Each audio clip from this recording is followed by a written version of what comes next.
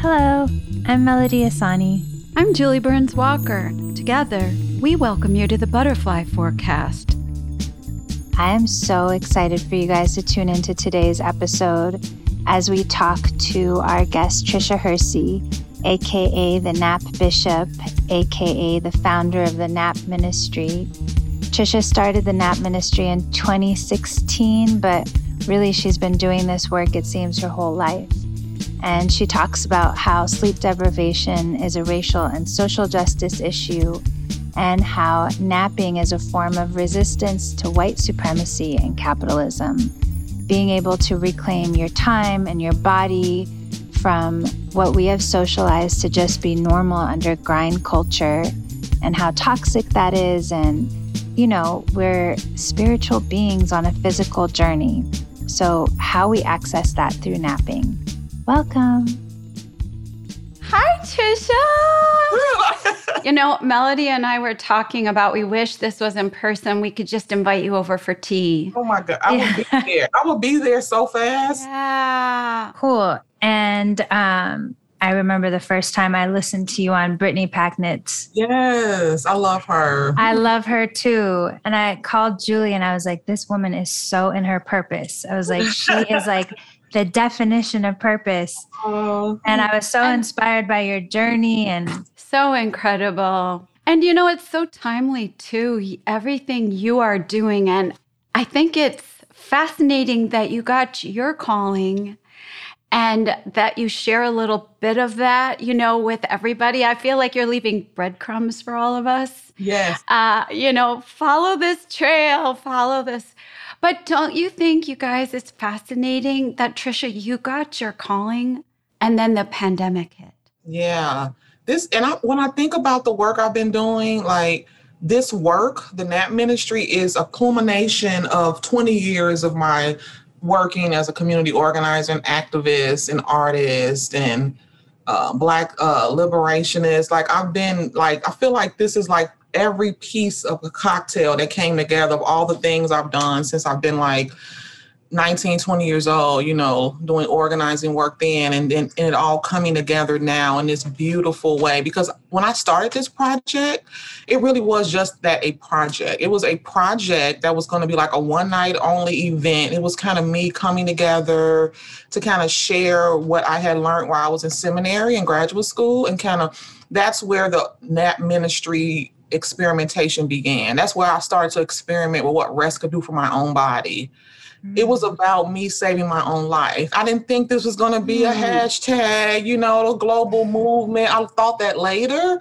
But when I was right in the beginning nexus of it, it was really like, I have to save my life and I'm exhausted. I'm worn out. I feel on edge. My body is giving out. I'm just going to rest. So it really was a powerful idea of refusal. I was in a seminary program that was like one of the top seminaries in the world.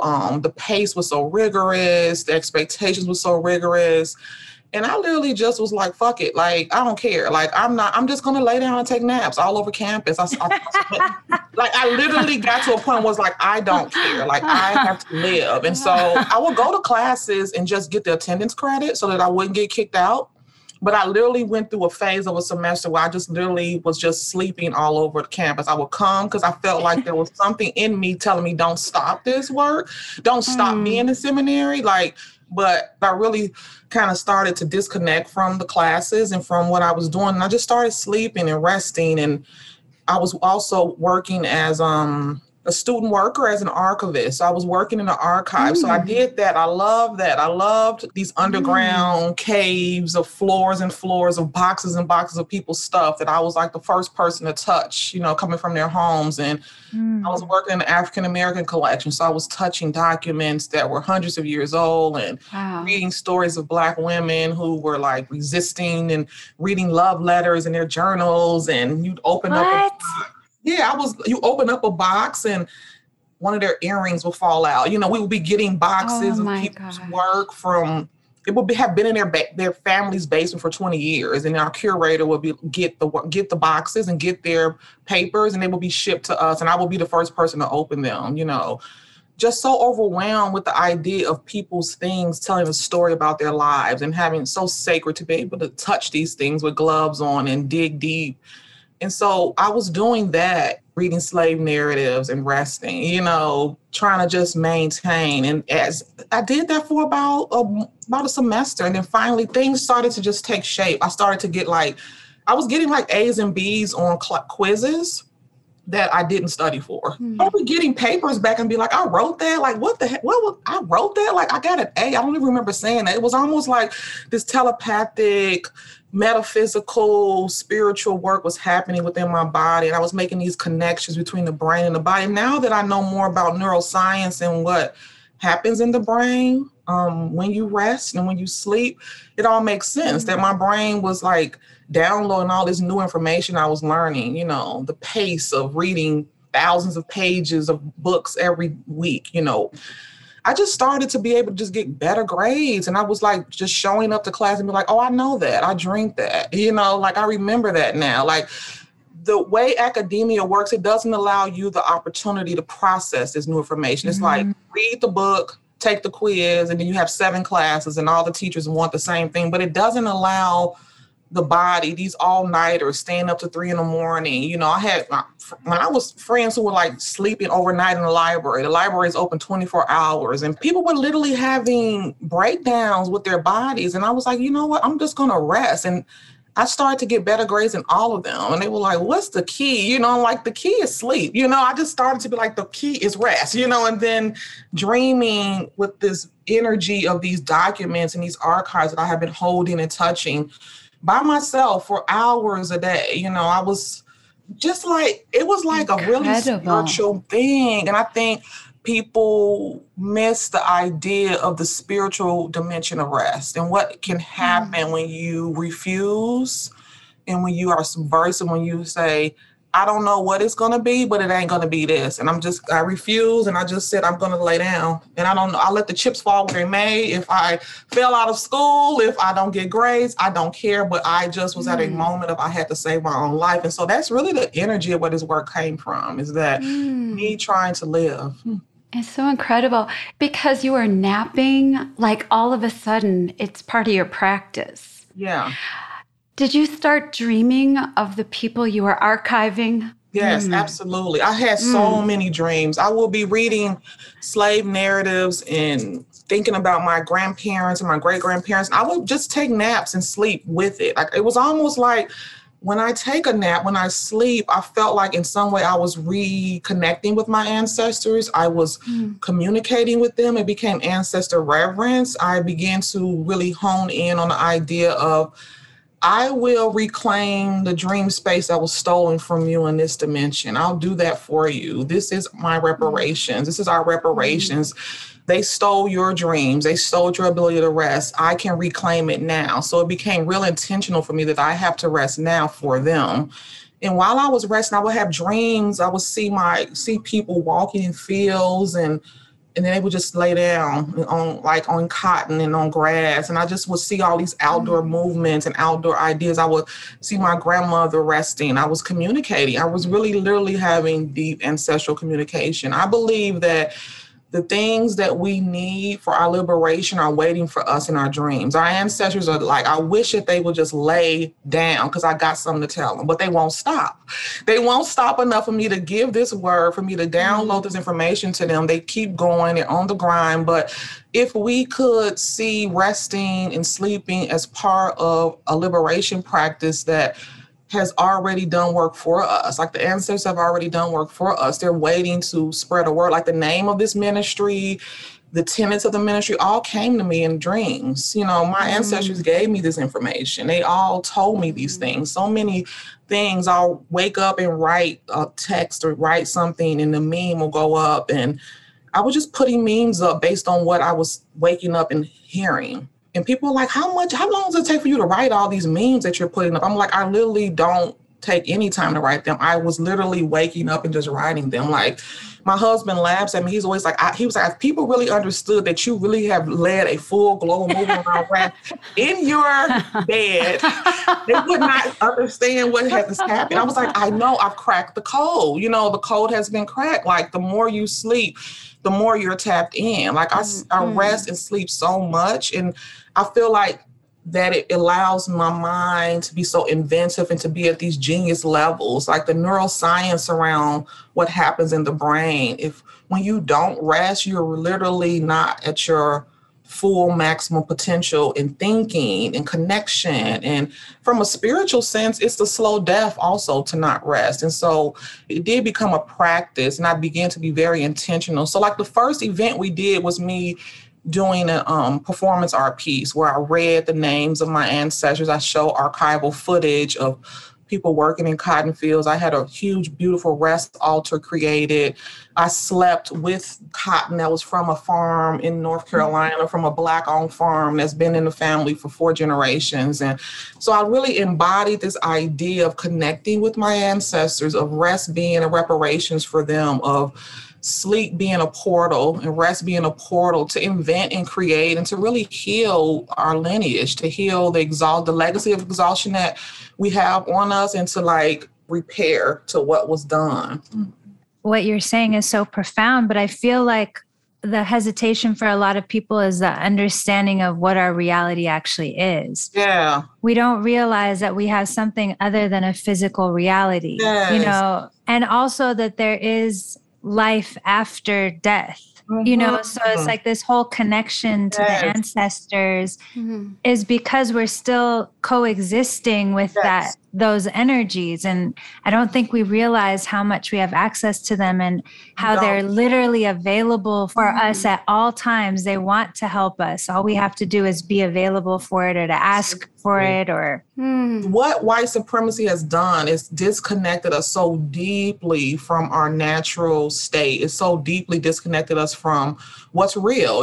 We have now included that people think they literally were just born to work. They're like, I was born to work. That's it. They don't see that their full divine human body, their human existence on this earth in this dimension is for so much more. There's so much more, but they don't see that. They see capitalism, that being the connection. I got to make the money. I got to work. I got to do this. And so I really illuminate and blame the systems and grind culture for what it's done to brainwash us. I name this as a brainwash. We've been socialized. We've been brainwashed from the time we were born, even before we were born, to see ourselves as machines, to see our worth connected to how much we produce, to see our full energy for being born is to produce and create and make and go. And we don't understand that our worth was just given to us from our being born. From being born, that's enough. You're enough right at that moment.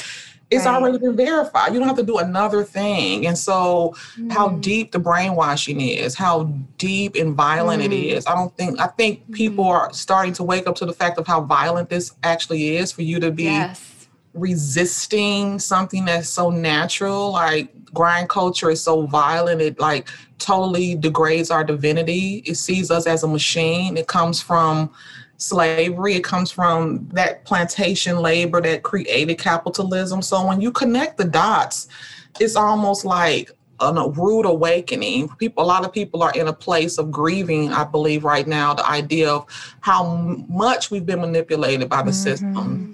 And it's a grieving period. I want people to understand that it is going to be grief, and you're going to have to give yourself grace and mercy. Like, if you are caught up in grind culture today, you can't take a nap today because you're in it, and give yourself grace. Tomorrow's another day. You can have 10 minutes to close your eyes. You can connect in ways. We can reimagine. And it's what's been the dark side of this work is me seeing how deeply the systems have abused us to the point of our self-esteem does not exist. People don't think they deserve anything expansive, liberating, or good. They don't think they deserve to rest. I think it also, for me at least, one of the struggles that I've noticed is that I feel like it disconnects you from the concept of a creator. Yes. You know, where you become the creator. So everything is about, so I feel like, especially in the US, like people take it on as if they're the ones, gotta do like, it. I'm responsible. Everything. Yes. Whereas in other cultures, like,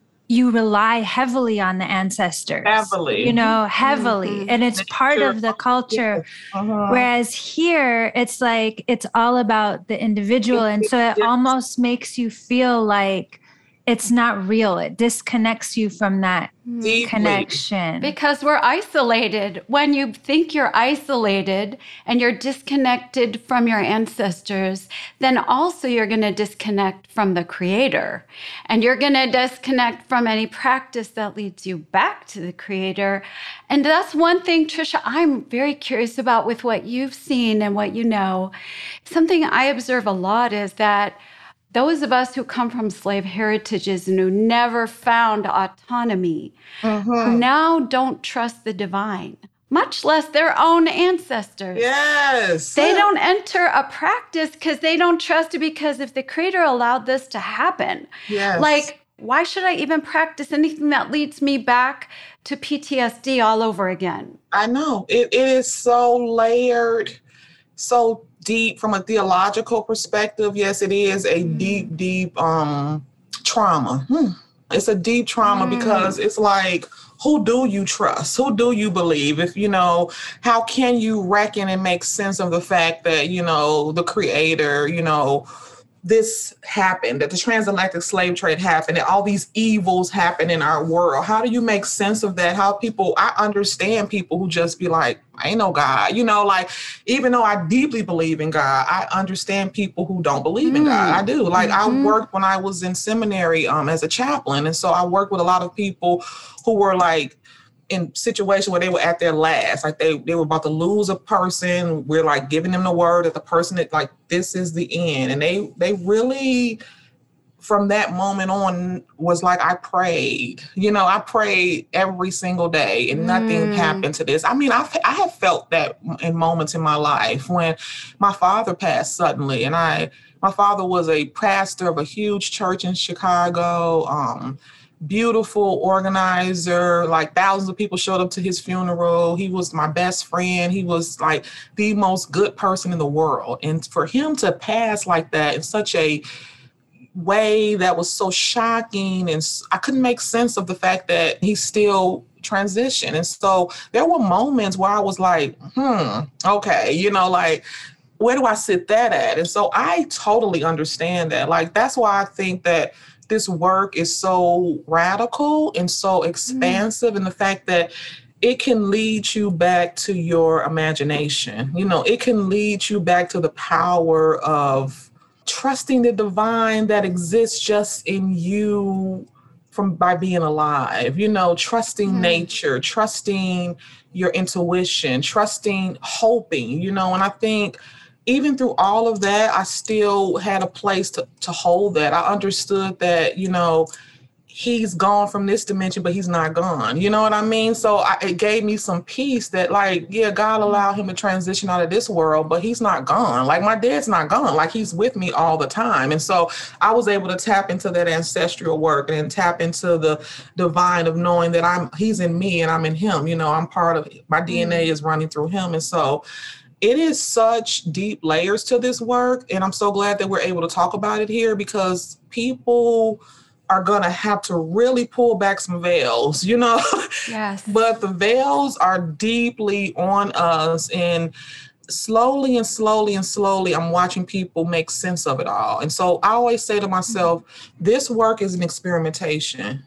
I am just a curious person who wants to see how far rest can take us, how far connection can take us, how far pausing and stillness and silence and connecting with our divine. No matter what, I trust the divine. You know what I mean? No matter what, I trust that I'm here for a reason. You know, I trust that so deeply. And I understand that this system has robbed people to where they aren't there. They aren't able to trust that. All they can see is, I got to eat. You know, I have to pay bills. I have to work, and what violence this capitalism has done to us. And I'm mad about it every day. You know, there's this tender rage of wanting us to be free, of wanting us to tap into our divine. I keep saying, when we really tap in to what spirit has for us, to who we truly are collectively, it'll be over for these systems. They won't be able to exist no more. It'll be done. They'll be done once we really tap into who the hell we are, you know?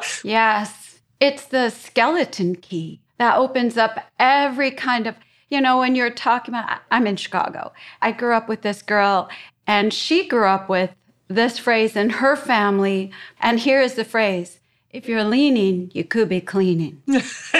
Yes, I've heard that when I used to work at McDonald's, my first job when I was a... And I was like, what? What does that do? What it does is it kind of permeates the poison. Yes. So that you internalize it yourself when you don't even have your boss with you. And you went home, So I love what you talk about. I was delighted to hear that story you shared in one of your interviews about your grandma lying down. She's the muse of this work when it comes to the idea of reimagining rest, of imagination, of subversiveness. I can't uplift the idea of subversive more about the power of what that holds for people. Yeah, my grandmother, was a refugee from Jim Crow terrorism. She lived in Mississippi. My great-grandmother, her mother, had 18 children. I don't speak about her as much, but I have put up photos. Her name was Rhodey, and she had 18 children. Everyone tells me I look just like her. I'm 6 feet tall. She's 6 feet tall. She don't take no shit. She carried a pistol in her apron because she had 18 children, and she was in the deep south of Mississippi, Ku Klux Klan world, and said that she just carried in her pocket just in case she had to creatively solve any problems. Right? I love that. Yeah, lynchings were really horrible at the time. So she was like, you're not going to come on my land and take any of my children. And so they all survived. And then my grandmother, Ora, the one I speak about, was one of her children, and she grew up in Mississippi and left in the 50s, like millions of other Black folks, for the Great Migration, this huge migration of people all over. And she landed in Chicago from Mississippi because she didn't want to see another lynching. The trauma of seeing that, and then the trauma of just getting on the bus with a couple dollars in your pocket. She had 2 children at the time, and grabbing them up and being like, I don't know what Chicago going to be, but it ain't going to be Mississippi. And hopefully there's some hope that we can make a new world, And so the energy of that, the energy of someone being so subversive at a time when their back was up against the wall, when they were literally running from a lynching, to say, I don't know nobody there. I'm leaving my home. This is all I know, to go to a city where it snows. I'm leaving the South. I don't know. I just think people pass over how powerful that is and how we can tap into that energy now. When I tell people, you can rest for 10 minutes a day. Oh, I could never do that. It must be nice. I could never rest. And I'm like, wow, that really makes me sad how the culture has us at a place where we think that we can't even imagine 10 minutes of a nap for ourselves. And my grandmother could imagine a whole new world and a whole new place, running from the KKK, running from violence, and came and landed in Chicago. And how grateful I am for her for doing that. And then once she got here, she saw it wasn't much different, but she was here and she was going to make a way. And she would sit on her couch in her living room, so she ended up having 9 children total. I'm one of her dozens and dozens of grandchildren running in and out of her house all summer. Her door was never locked. We were in and out the house, in her kitchen, everywhere. She would sit on that couch in between going to her 2 jobs, and she would close her eyes and just rest her eyes. And I never knew what she was doing. I thought she was sleeping. She would always just say every single time, I'm not asleep. Every shut eye ain't sleep. I'm resting my eyes. I'm listening. I'm listening what God wants to tell me. I'm listening. And I just oh, okay, grandma's eccentric, but whatever. I'm little. I was but now I look and see what this woman was doing, to be a woman in poverty, of her raising all these children. But she grew gardens next to her house. She just took over land. I was like, do you know the people whose land is just I don't know. They don't own the land. She just took over acres of land and grew gardens in Chicago. She never got a permit. She never asked nobody. She just was this person who I'm going to make a way out of no way. I'm going to do what I have to do. And so to watch her with her eyes closed, suffering from PTSD heavily, and to still hold court in her own living room and sit with her eyes closed when all of culture was trying to crush her, around her, everything. You know, everything is in culture trying to crush a Black poor woman.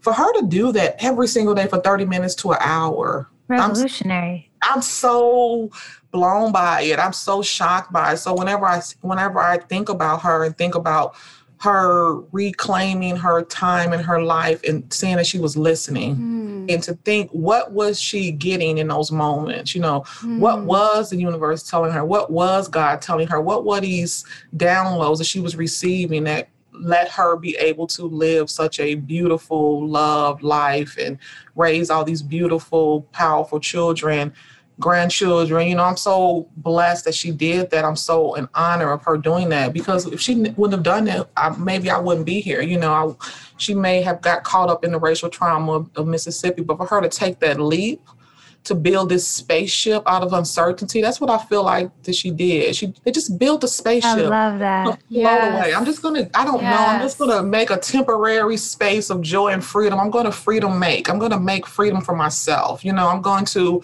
be subversive and make a way and make freedom right now. I don't have to wait for anyone to tell me that I can or can't. I love also using the spiritual dimension as our reality. Yeah. And reality isn't what we've been stuck with or what we've inherited, or the post-traumatic slave syndrome that's not the future. No. That's the legacy of the past, but it's not the future. And I love what you exemplify. Like, if people just nap, then they can open the door of what healing looks like. Yes. Also, napping is a practice, because I know that for the longest time, I've been so tired that even when I sleep, I don't dream. I'm too tired to even dream. Yeah. So I don't want to. I'm like, please just let me, I just want to be out cold. Yes. You know what I'm saying? Because there's different kinds of different kinds of rest and sleep. And so you have to practice at it to even be available for it when you're napping. It's like layers to napping. So I'm not even in the place right now where I can even access that information because I'm too tired. You're preparing and you're almost going through the detox and deprogramming process. You know, it's a very slow, I say it's a meticulous love practice. It's a practice that is about love and grace, and it's meticulous. It's a praxis that you have to practice, and this has to be a part of your day. This has to be at the forefront of your mind. You have to make choices. No one's going to give us rest in this culture. Once you believe that and know that,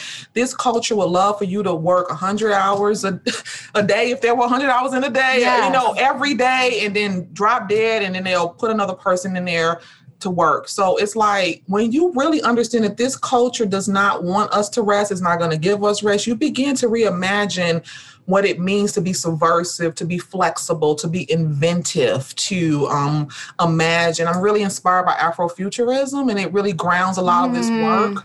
This idea of the future is now, that my people are free right now, that we can imagine we have everything that we need, that another world is possible, that right now is the moment, that we don't have to wait. I'm not waiting or asking nobody if it's okay for me to rest, or if it's okay for me to get my freedom, my liberation. My grandmother didn't go and ask the state of Mississippi, can I leave?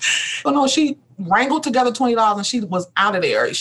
No one gave her the right to close her eyes and rest. Her job wanted her there, but she found space. And so I want people to tap into that subversive resistance, this idea of making freedom, of freedom making. We can do this. We can make our own way. We don't have to wait. The future is now, and another world is possible. And if you can't imagine yourself able to rest, just imagine it.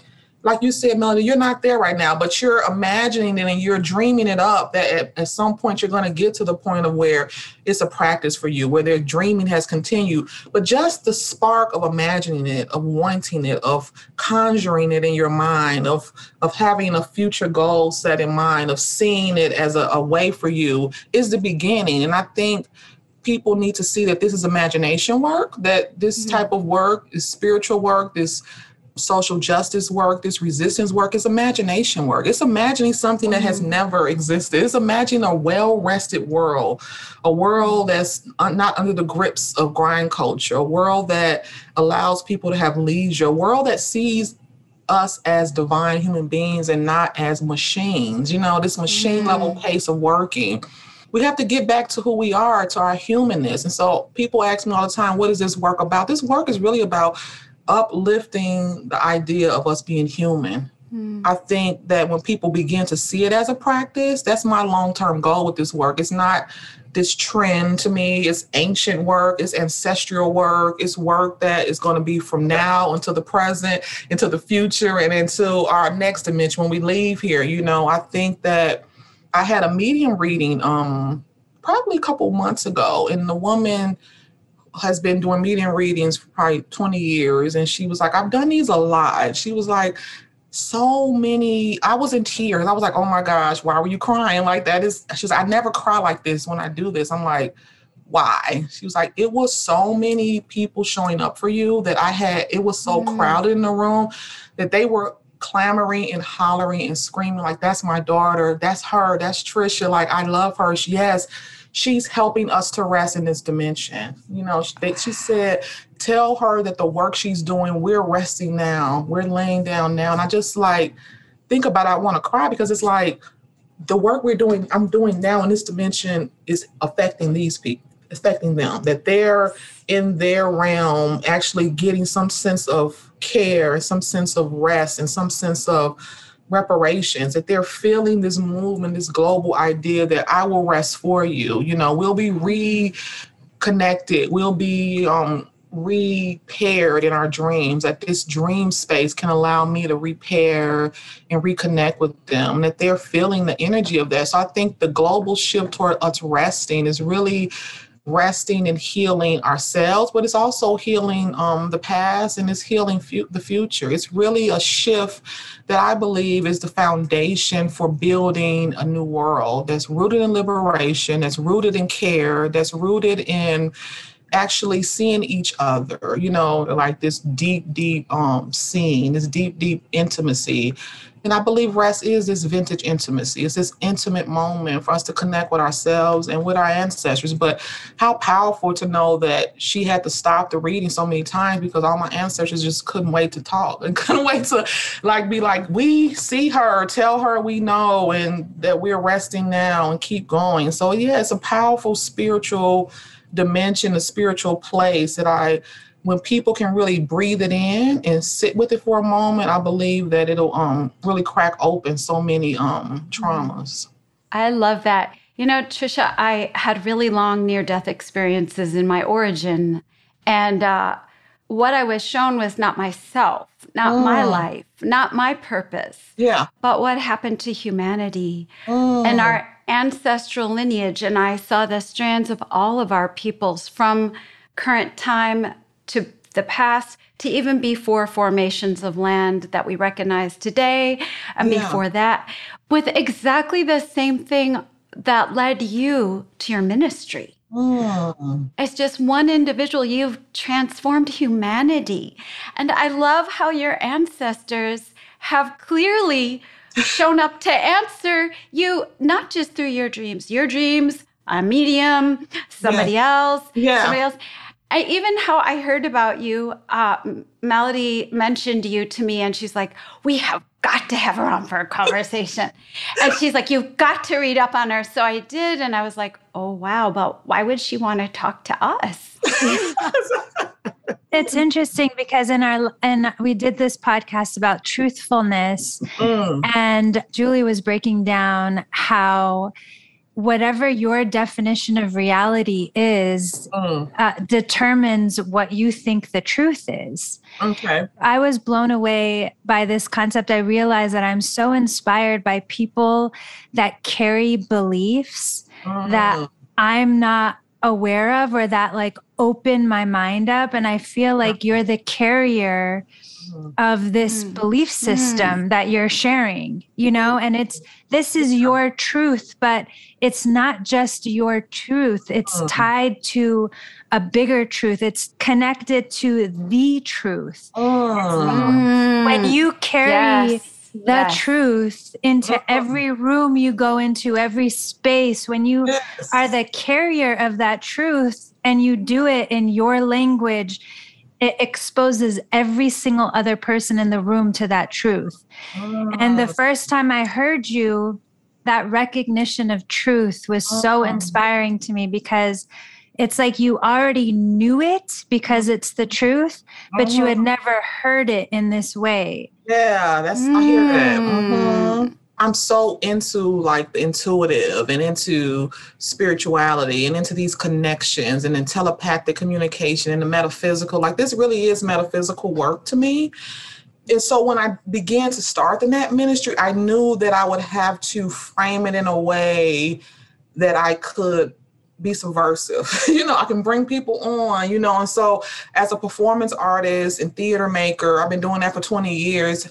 I'm always creating these personas. And so this persona of the Nap Bishop, this woman who is guiding and who almost like when I first started, like actually I was always doing the work. When I was in seminary, I just began to experiment in person with people. I was just doing these nap events and collective napping things that were very DIY. I was borrowing blankets and pillows from my mother and from people and washing them and then laying them out and curating these spaces and having people coming and laying down. It'd be 3 people, 2 people, 40 people. But it was like this collective experience that I felt like we can't do this by ourselves. I think it's going to be stronger and more powerful if we collectively hold space for each other to rest together. And when was the last time people actually slept and rested in the same room like strangers, where we're like, maybe when you were in kindergarten, you had nap time. Time. Preschool, my son loved preschool nap time. You bring your blanket. But I'm like, there has to be a moment, because I believe that when we rest, that there is a portal that is opening, and to be able to hold space in a spiritual way. Every single time I've done these events, someone is bawling. Every single time. I've done hundreds of them.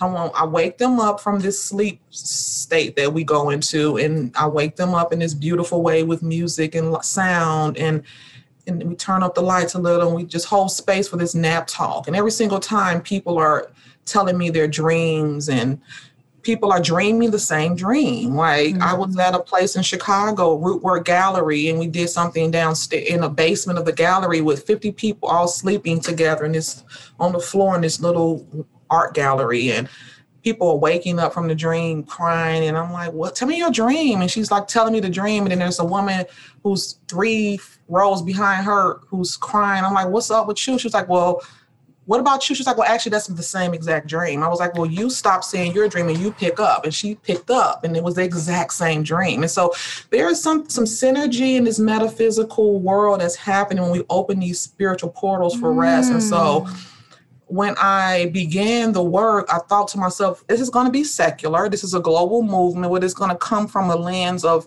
me being in seminary. So this idea of a ministry, this idea of a bishop, this idea of a nap temple, like I wanted to frame it in a way where I can be subversive. People can be like, yeah, I'm coming to just lay down. There's a nap pillow and a blanket. It's soft. I love this. I'm sleepy. But then underneath it, there's Afrofuturism. There's somatics. There's like metaphysical work. There's Black liberation theology. There's womanism. There's all of these subversive things happening under the scenes that we need to make a movement really be collective. And so the more that I speak about this, the more that I experiment with these ideas, I want people to really know that when you talk about this truth, that this is a global movement for all people. But the fact that it's coming from a Black liberation lens, I think is really important. People need to understand that until Black folk are free, nobody is free. And Black liberation is the balm for all of humanity. You know what I mean? And so when we get free, you get free. This interconnectedness that's so deep. Like you have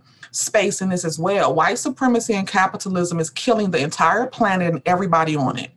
And the patriarchy. And the patriarchy, yes, absolutely. Yes. It's killing I don't care if you are a billionaire, there's a spiritual death that's happening to you. You know, there's a physical death happening to the workers who are laboring, you know, at these places for hours with no health care. I mean, all the pollution, the climate change, everything that's happening to the planet and those on it is happening to all of us. And so this idea of the truth, that sometimes I see so many people who aren't Black come to the work and be like, I know this work isn't for me. And I'm just like, more of the brainwashing. Why wouldn't work that's from a Black lens be for you? You know, why wouldn't Black liberation and dismantling capitalism and white supremacy be for you? Like this idea that I'm white, so white supremacy doesn't affect me, or I'm rich, so capitalism doesn't affect me. Like people literally think that because of the brainwashing of our culture, this binary thinking, this individual. Or I'm Black and I'm not a white supremacist. Exactly, because Black people can be agents of white supremacy, trained under the same curriculum. Exactly. We're all trained under the same curriculum. You know what I mean? You're growing up under the same stuff. You're learning about capitalism from an early age. We're all manifested it in this system, and we're all coming from it from different lenses. And so me freeing myself from the grips of capitalism has freed so many other people. And so that's the beauty of womanism, is that we know that the care and concern and repair of a Black woman's life and of a woman's life is going to be able to bring together all of what is happening wrong in humanity. It's going to be able to make space for all of humanity. And that's the beautiful interconnected global movement of liberation. And so this idea of the truth, I really love that you brought that up, Melody, because it helps to deepen the idea of this work. This work is multi-layered. It has so many legs to it. And so I want people to take their time and to get under it and inside of it and beneath it and around it, and to really experiment and find their way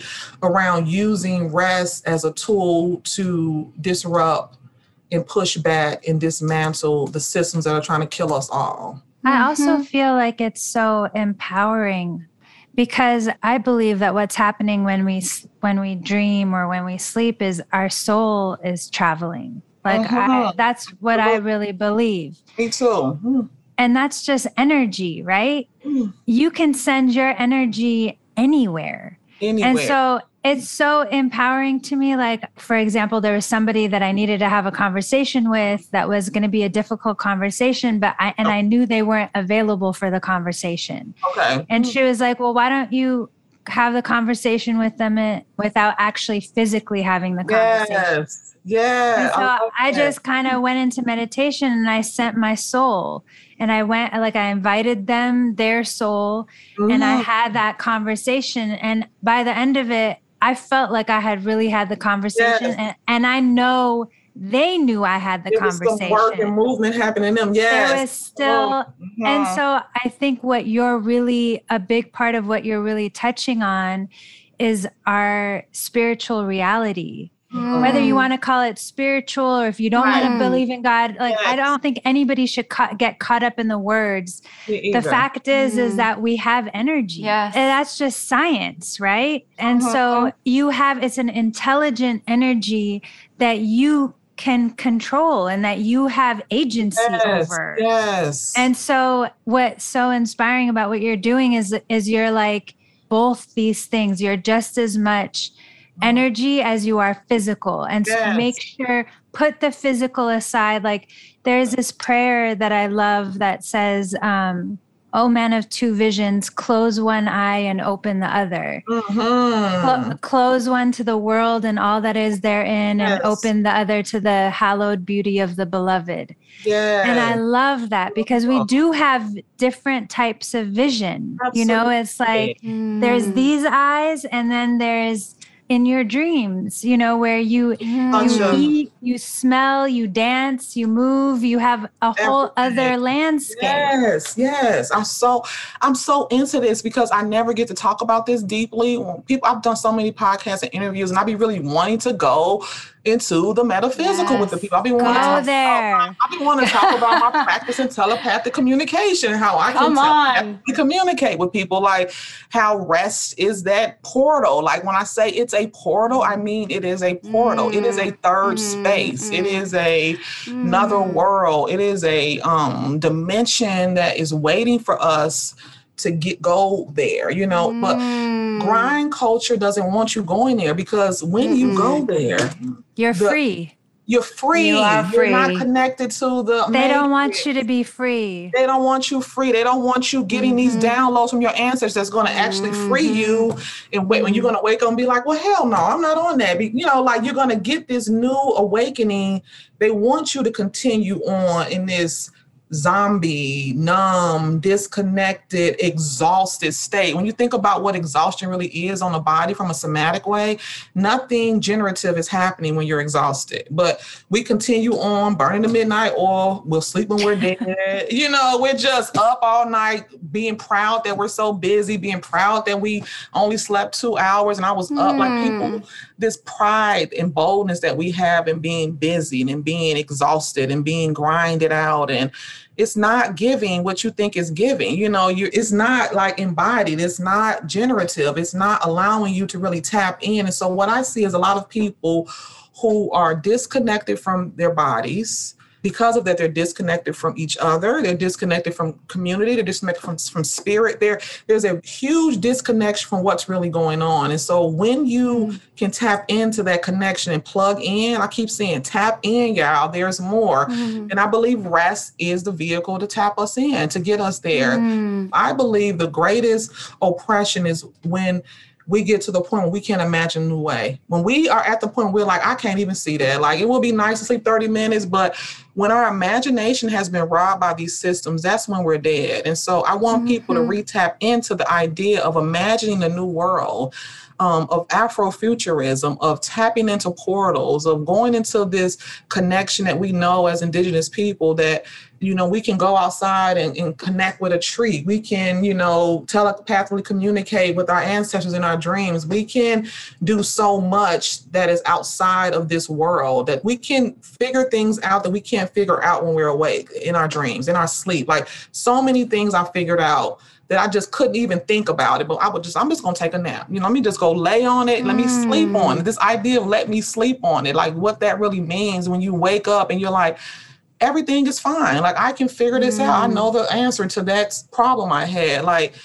when people can really see that that's what rest is and not what they've been lied to. They've been told that it's a luxury, that it's frivolous, that it's lazy, that it's a waste of time, that you're not doing anything when you're resting, that you could be doing something. I'm always just like, you are doing something. Like this idea that rest isn't generative, that sleeping and going into a portal and connecting is not doing something. Like it's just this reframe that has to happen. I feel like the Nat Bishop, all she does is just reframe. And you, Tricia, you are the icon that gives people memory. So being who you are, your ancestry, the ministry, bringing napping to this layer, that every time you take a step in this path, just who and what you are, you will have to do less and less, and people will attune more and more being in your presence because you've become this. I suspect you always were this. So even when you were sharing the story and how you were sort of thinking, should I be quiet around my grandma? Should I not? Is she sleeping? Well, the other kids weren't. They were just jumping, bouncing, whatever. You're going, wait, someone is resting. What does this mean? And something in your spirit is going, pay attention, little Tricia. This is your future. So I love how you're an icon. And, you make me think of this other quote akin to that prayer Melody shared, where Baha'u'llah said that Black people are the pupil of the eye of humanity. And the pupil of the eye is Black. And I feel like we haven't had your voice and the leadership of Black people who have napped, so are disengaged from history by and large. White supremacy is one evil chapter. We have many before that became popular. Yeah. We need to hear the voice from only those that people would trust. And that has to be Black people. And it has to also be the feminine to stop waiting for someone to give them directions. Honey, this is what you need to do. And then you should do this. Wait a minute. When did we stop listening to the Creator and the ancestors in our own ears? Yes, listening. Yeah, that's so. When I think what my grandmother said, I'm listening. Now I'm thinking about her. What was she hearing? I wish I was older when I could have sat down and really been like, talk to me about the downloads. But I'm just imagining what was this woman hearing to be able to live such a full life, raise all her children are still alive to this day. All her, to just be this matriarch of this beautiful connected family, and to just know that that she had the power to do that when she was in a place that didn't tell her she had any power. The Zen moment of her being able to just close her eyes and not be bothered by what we were doing, because she was in like a zone. She was she was soul traveling. She was traveling. She was in another daydream dimension, listening and getting inspiration and getting power to be able to go on. Those moments probably allow her to be able to embody her life in a way that I'm still talking about, and that she was able to be so loving and powerful. And I just give so much honor and reverence to her as my ancestor. For her, I have a picture of her up all the time. I'm always looking at her. I'm always resting my own eyes. I teach this resting your eyes technique at all of our collective napping experiences. In our virtual experience, I teach this technique of us being able to subversively find rest wherever. Like, people don't even know what that means, that it has to be like a full unraveling, a full deprogramming, a step-by-step, tool for you to be able to connect and get back to who you are. And so I've had people who was like, when I first heard of that ministry, I was laughing. I thought that sounded crazy. 2 years later, they're like, I get it now. I took a sabbatical from work. I'm resting. I'm healthier. Like, I'm able to see things. I feel, and so I feel like it's this slow moving, and I give thanks for that it is slow moving. I don't want it to be this fast, quick trend that just sweeps and then people are gone. Like, I'm really holding firm on it. This is a lifelong unraveling. This is not a game for me. This is something I really, believe could change people's lives and shift the entire culture around towards liberation. Tricia, you started this in 2016? Was your first event? Yeah, 2016 is when I really was like, this is an organization, this is the NAP ministry. But I would say that I started experimenting with the ideas is when I started seminary in 2013. Yeah. So I was in seminary for 3 years. I graduated after, 2016. That's when I kind of just was like, what am I going to do? Am I going to get a job? And I just began to experiment with this art project, reading, studying cultural trauma on campus, sleeping, really looking at, I was studying Black liberation theology and womanism, and cultural trauma was like one of my main research interests in school. And so I was looking at Jim Crow terrorism and somatics. I was taking a lot of somatics classes, what happens when we hold trauma in the body, and interviewing Jim Crow survivors, thinking about my grandmother, thinking about what was really happening to enslaved people when they were in slavery, like how many hours they were working, what was happening to their body. And so really just experimenting with my own body. And then 2016, where I was like, well, let me do this one event and see what's up. And then after that, they were like, when's the next? I'm like, the next one? What are y'all talking? Like, people were leaving, like, when is the next one? I'm like, we'll see what the Creator offers. If I can get the space, if I can get the money. And as soon as I said that, people were just offering me things like space, help. Like, it just really became like this full on movement that I knew it was anointed, because I've never once had to take a grant. I've never taken a loan. I've never rented a space. People literally are like, come and just do it here. Like, use this space. Like, it's just been like this offering that has just opened doors. My answer has just been like, you're going to do this, is your call, and you're going to take it on. We're going to open doors for you. And so even from an entrepreneurial standpoint, what I've been able to do with this ministry by myself, I don't have staff. I have one personal assistant I just hired. She's part-time, but really it's just me, like my husband said, in a bonnet, in a muumuu, like doing work from the bed and just slowly going out step by step. I was happy when I just had 2 events. When it was only 50 people following the page, I was ecstatic. I was like, 50 people are following the Nap Ministry on IG. They're like vibing with this. And I was so excited. Me and my son, he was like, we should throw a party, Mommy. You got 50 people. I was like, no, that's so cool. He was like, that's so cool. And now to look at how many people are following, like, I really was just thinking this was just like a one-on-one. I'm honored that even one person has shifted in some way that they feel like rest is something that's valuable to them and that they've actually begin to rest. Like, I really do feel that it gives me so much joy. I'm so grateful. Well, I mean, to think that it shifted you, like you shifted. And then because of your shift, look how many others have shifted because of your shift. That's the beautiful thing. Recently, I've noticed that I'm super moved by or inspired by people that take something and transform it into something beautiful. But I've noticed that there's some people that don't transform it. They just want to be known for it. Like they almost like use their pain or their trauma and they want you to look at it, or they use it as a badge. Like, I've been through something too. Yeah. But it's like more self-focused. Yeah. Whereas I've noticed that people that have like gone through it and then they transform it, then everybody else, regardless of whether you've gone through it or not, you find yourself in that pain and you're moved by it too. Yeah, this idea of what is transformation, like how do you transform, how do you remix, how do you take something and totally shift it to another place? And then sometimes is it more like you're thinking people can get stuck in the zone of just like sitting with the pain and the trauma and just like holding it up as like a badge in a way? Like they glorify the pain and the trauma, but they haven't actually transformed it. It's so process oriented, isn't it? Like none of us have learned about, first of all, that we're here to evolve.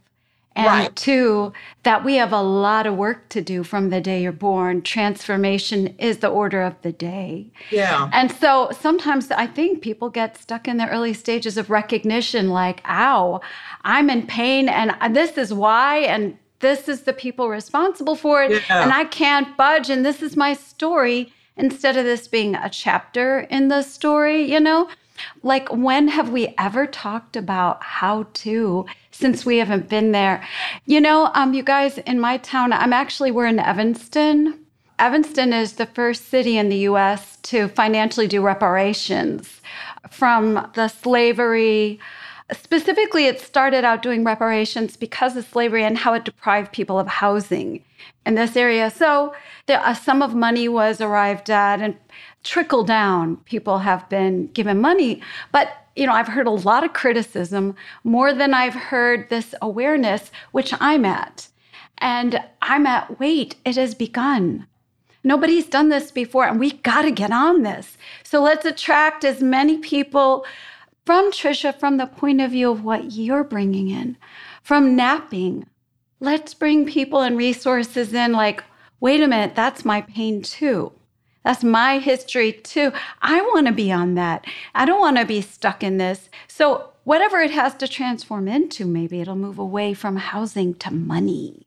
But wouldn't it be more exciting if we understood its process so we could get away from just, Melody, what you're talking about? We just get stuck.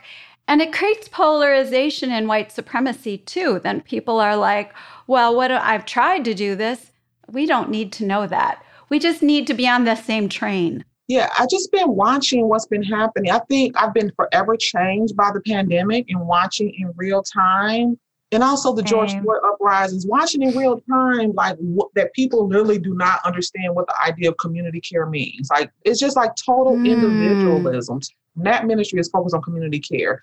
We don't use the word self-care. People are like, it's a self-care thing. To say, like, there's enough self-care. Like, self-care has been co-opted by the white wellness industry for centuries. And I'm not on that. I'm more on the idea of this interconnected, deep, radical community care that looks at building systems of care today. Like, we're not waiting. We can't wait for what the government may do. Like, there has to be this active participation in like caring and really actually knowing that if the person next to you is not well, you're not well either. You know what I mean? Like that deep knowing that you're sick, I'm sick. So there's this interconnectedness that we have gotten away from. And just to watch it, I've been so changed by it. I've been living here in Georgia and watching people being like, no mask. People are like out.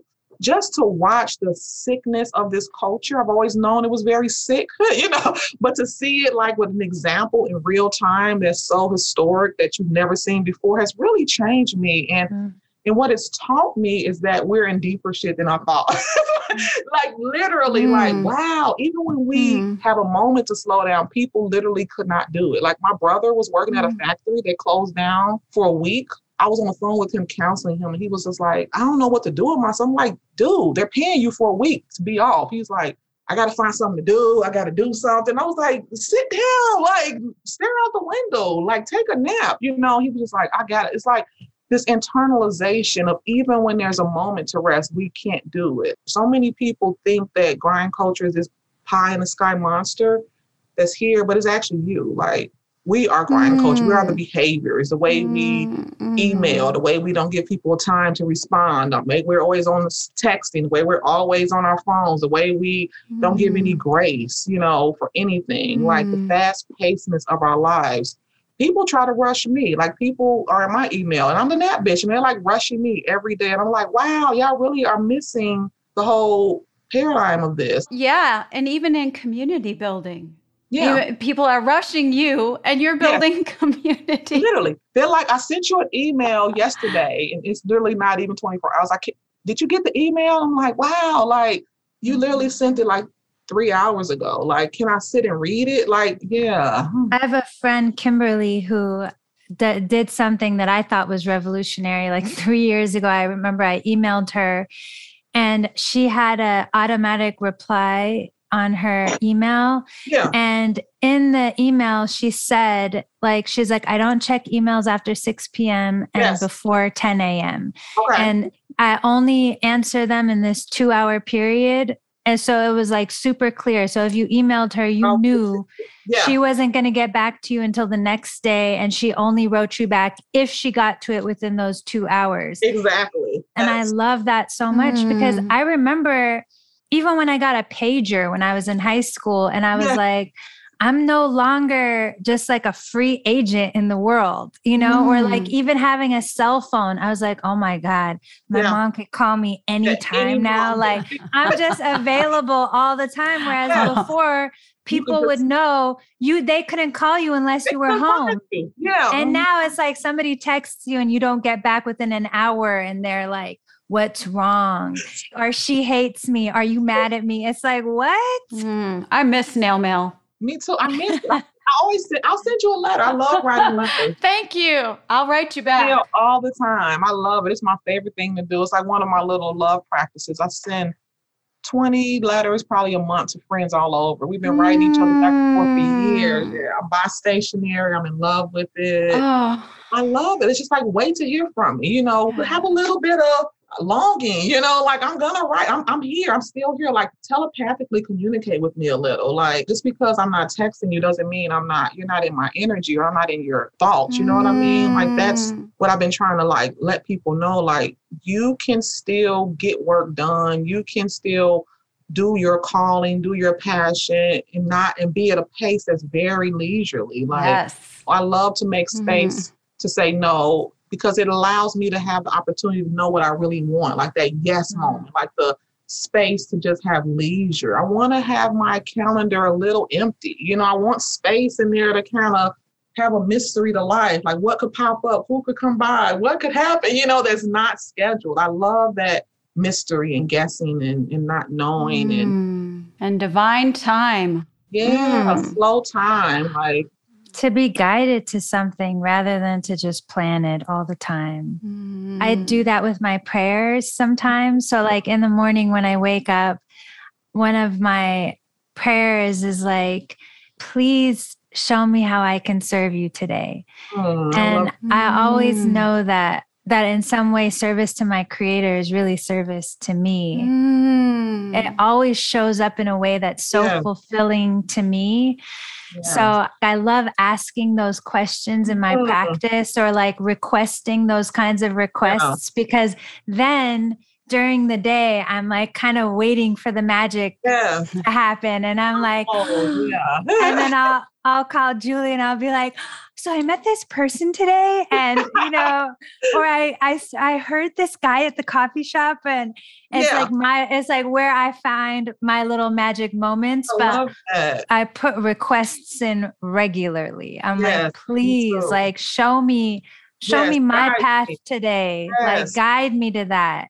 Part of that giving, that surrendering, when I was just like, I'm just let the chips fall where they may. I just told God, I said, you got me in seminary. You the one, I didn't know why I was even in seminary. It was like a calling that you wanted me to go. So I went and followed. Now that I'm here and I'm like struggling, I was like, I know nothing, guide my step. I'm just a servant. Like, let me know, And so I think when the NAP ministry came into my understanding, I was like, I'll follow this, but I really did fight it in the beginning. I was still trying to find jobs, still applying for work. And my husband was like, he's like, you're going to keep applying for these jobs and keep going. I would be going into the jobs, right? When I got out of seminary, having interviews, and the interviews went well. Like, I literally was doing like chaplaincy, spiritual direction sessions with the people. They were walking me to the car in tears sometimes because I would be talking to them about, because their daughter just passed, or they were like going through something hard. And I would literally be giving them spiritual direction at the interviews, and they would call and be like, we gave a job to someone else. I'm like, oh, okay. I thought we vibed, but I just kept doing that over and over. I literally went on like 10 interviews. My husband like, you're going to keep going,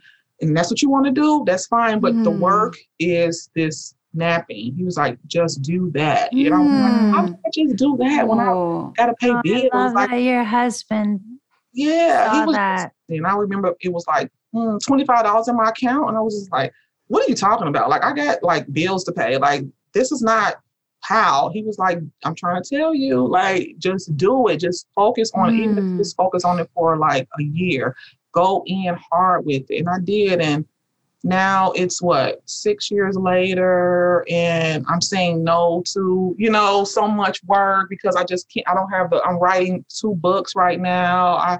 I'm doing so many beautiful things, so much art, and I'm so taken care of. My family is taken care of. And there's the blessings and abundance are just raining down on me because I'm in my purpose. I'm in my calling. I'm not fighting against the other way.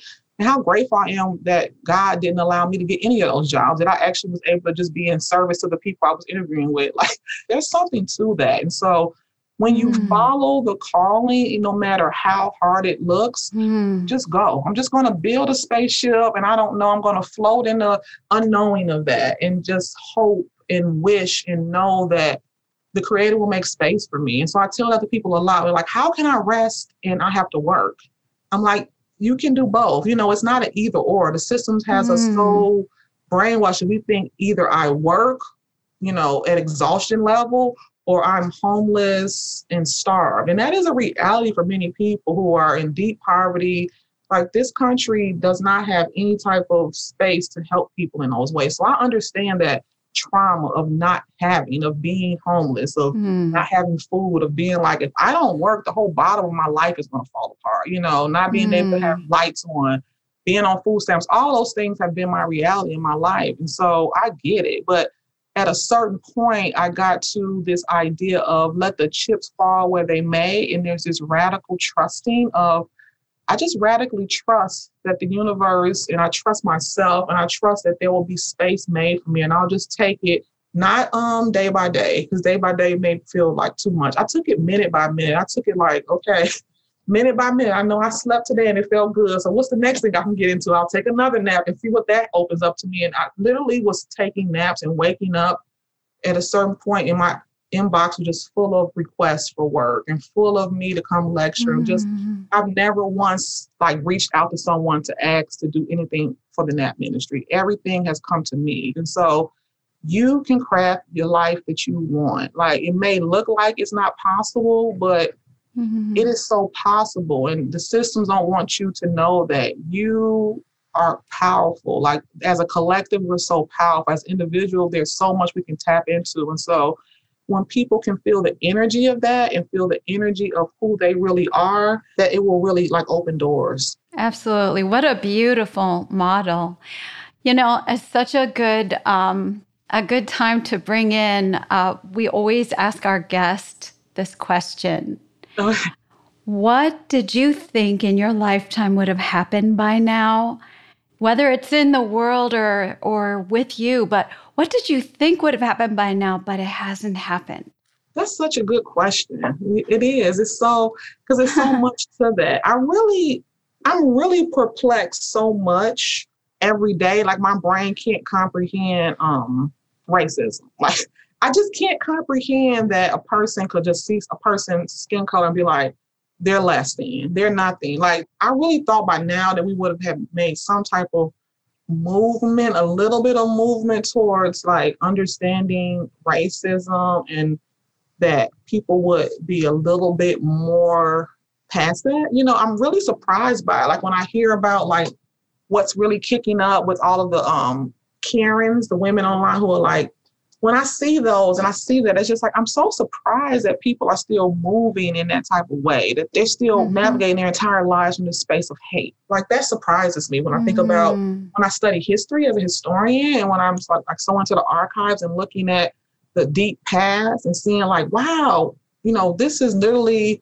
the same things that was happening. Like how it just kept repeating. You know, I was reading the Black Panthers demands that they put up, like their tenets, and I was like, wow, this is literally everything that we're saying now. You know, it's just like, I'm so surprised at how pervasive it has been politically, and also more deeply than that spiritually. I'm really surprised that spiritually there hasn't been some more evolution around those who are thinking that way kind of dying out, and people being like, actually, it really don't matter like what someone's skin color is, that people are still moving. Even with the Trump administration, that really surprised me that many people could follow. Like he has millions and millions of people voting for him, and that really like what he's saying. Like, wow, like people still think this way, because it just seems sobering. Like I'm looking at centuries and centuries of people thinking this. It's like you're still there, yet you haven't seen it. So that surprises me every day. Spiritually, I do understand it to be demonic. I do see, you know, I really do name white supremacy and all those things as a demonic force. And so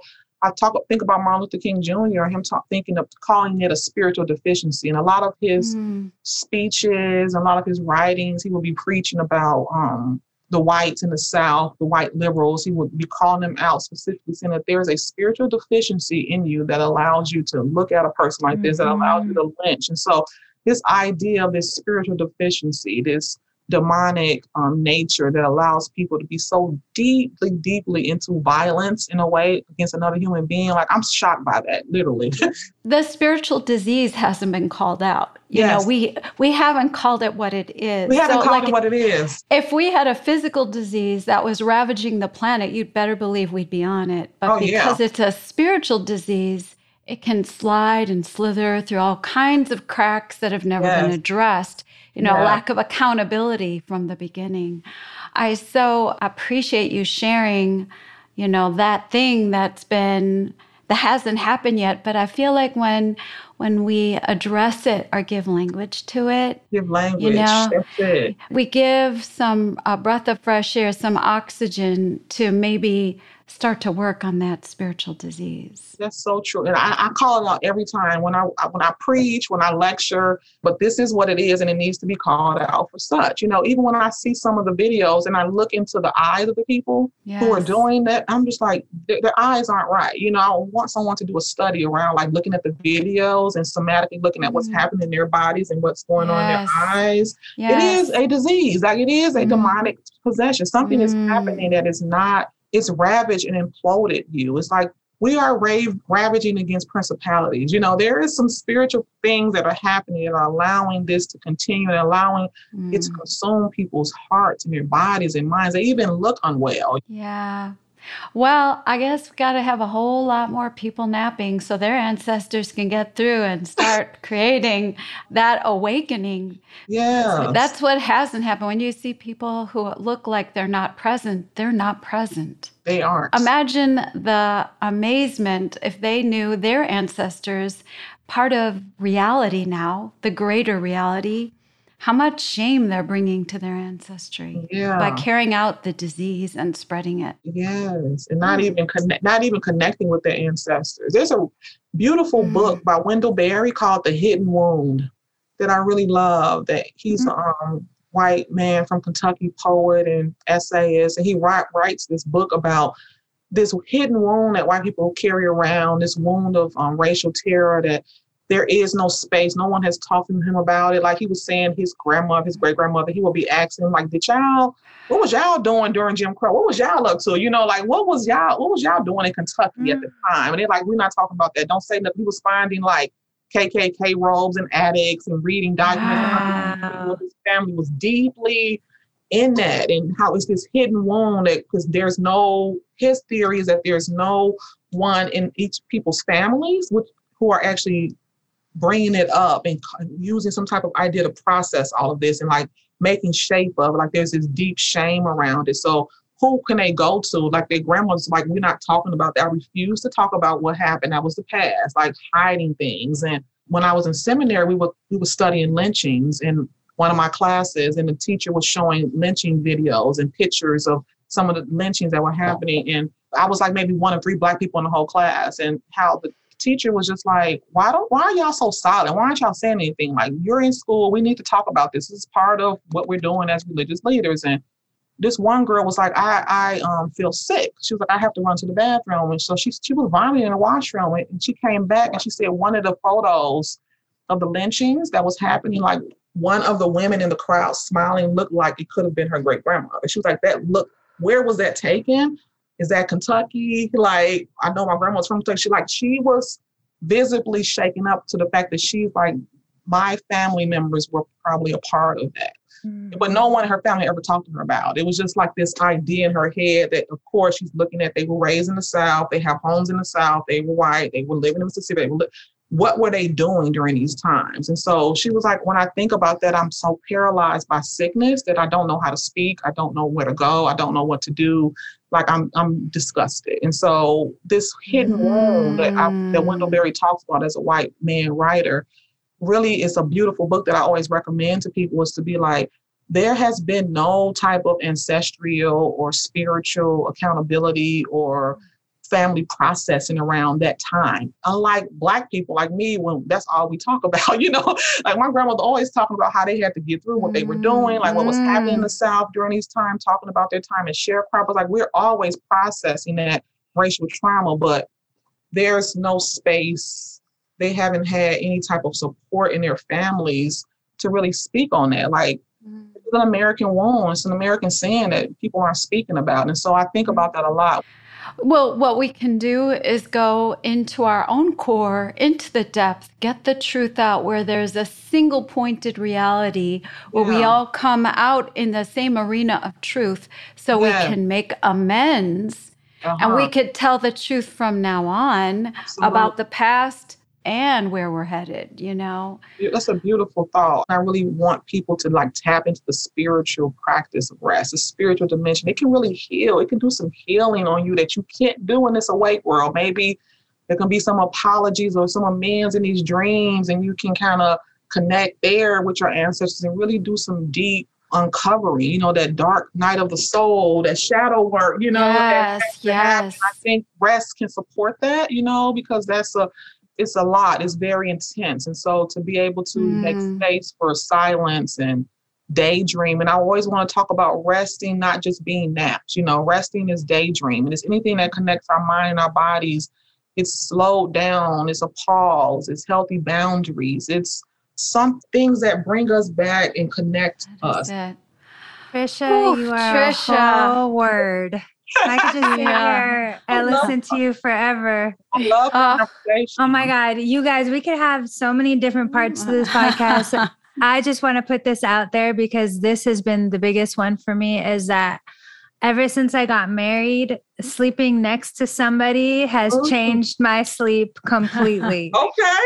And so I feel like I just want to put this request in to both of you, because I would love to have a whole podcast on what it's like to sleep next to somebody, because I do feel like you pick up on each other's dreams, like the same way you were talking about the events that you do, and that's something that you don't think about before you partner with somebody. Right. And so it's physiological. There is a syncing up that happens. Absolutely. There is a whole syncing up. So yeah. Anyway, next time for a part 2, I would love to get into that sometime. Of course. Thanks for having me on. I appreciate it so much. Oh, thank you so much for joining us. Of course. Have a good rest of your day, okay? Yes. We love you, Tricia. Thank you. Love you, Tricia. Thank you. With you and hang Have out. a good nap. You too. Bye-bye. Bye-bye. Bye. Shine your light for the world to see. My elders say, shine your light. And that's our show. Thank you so much for joining us.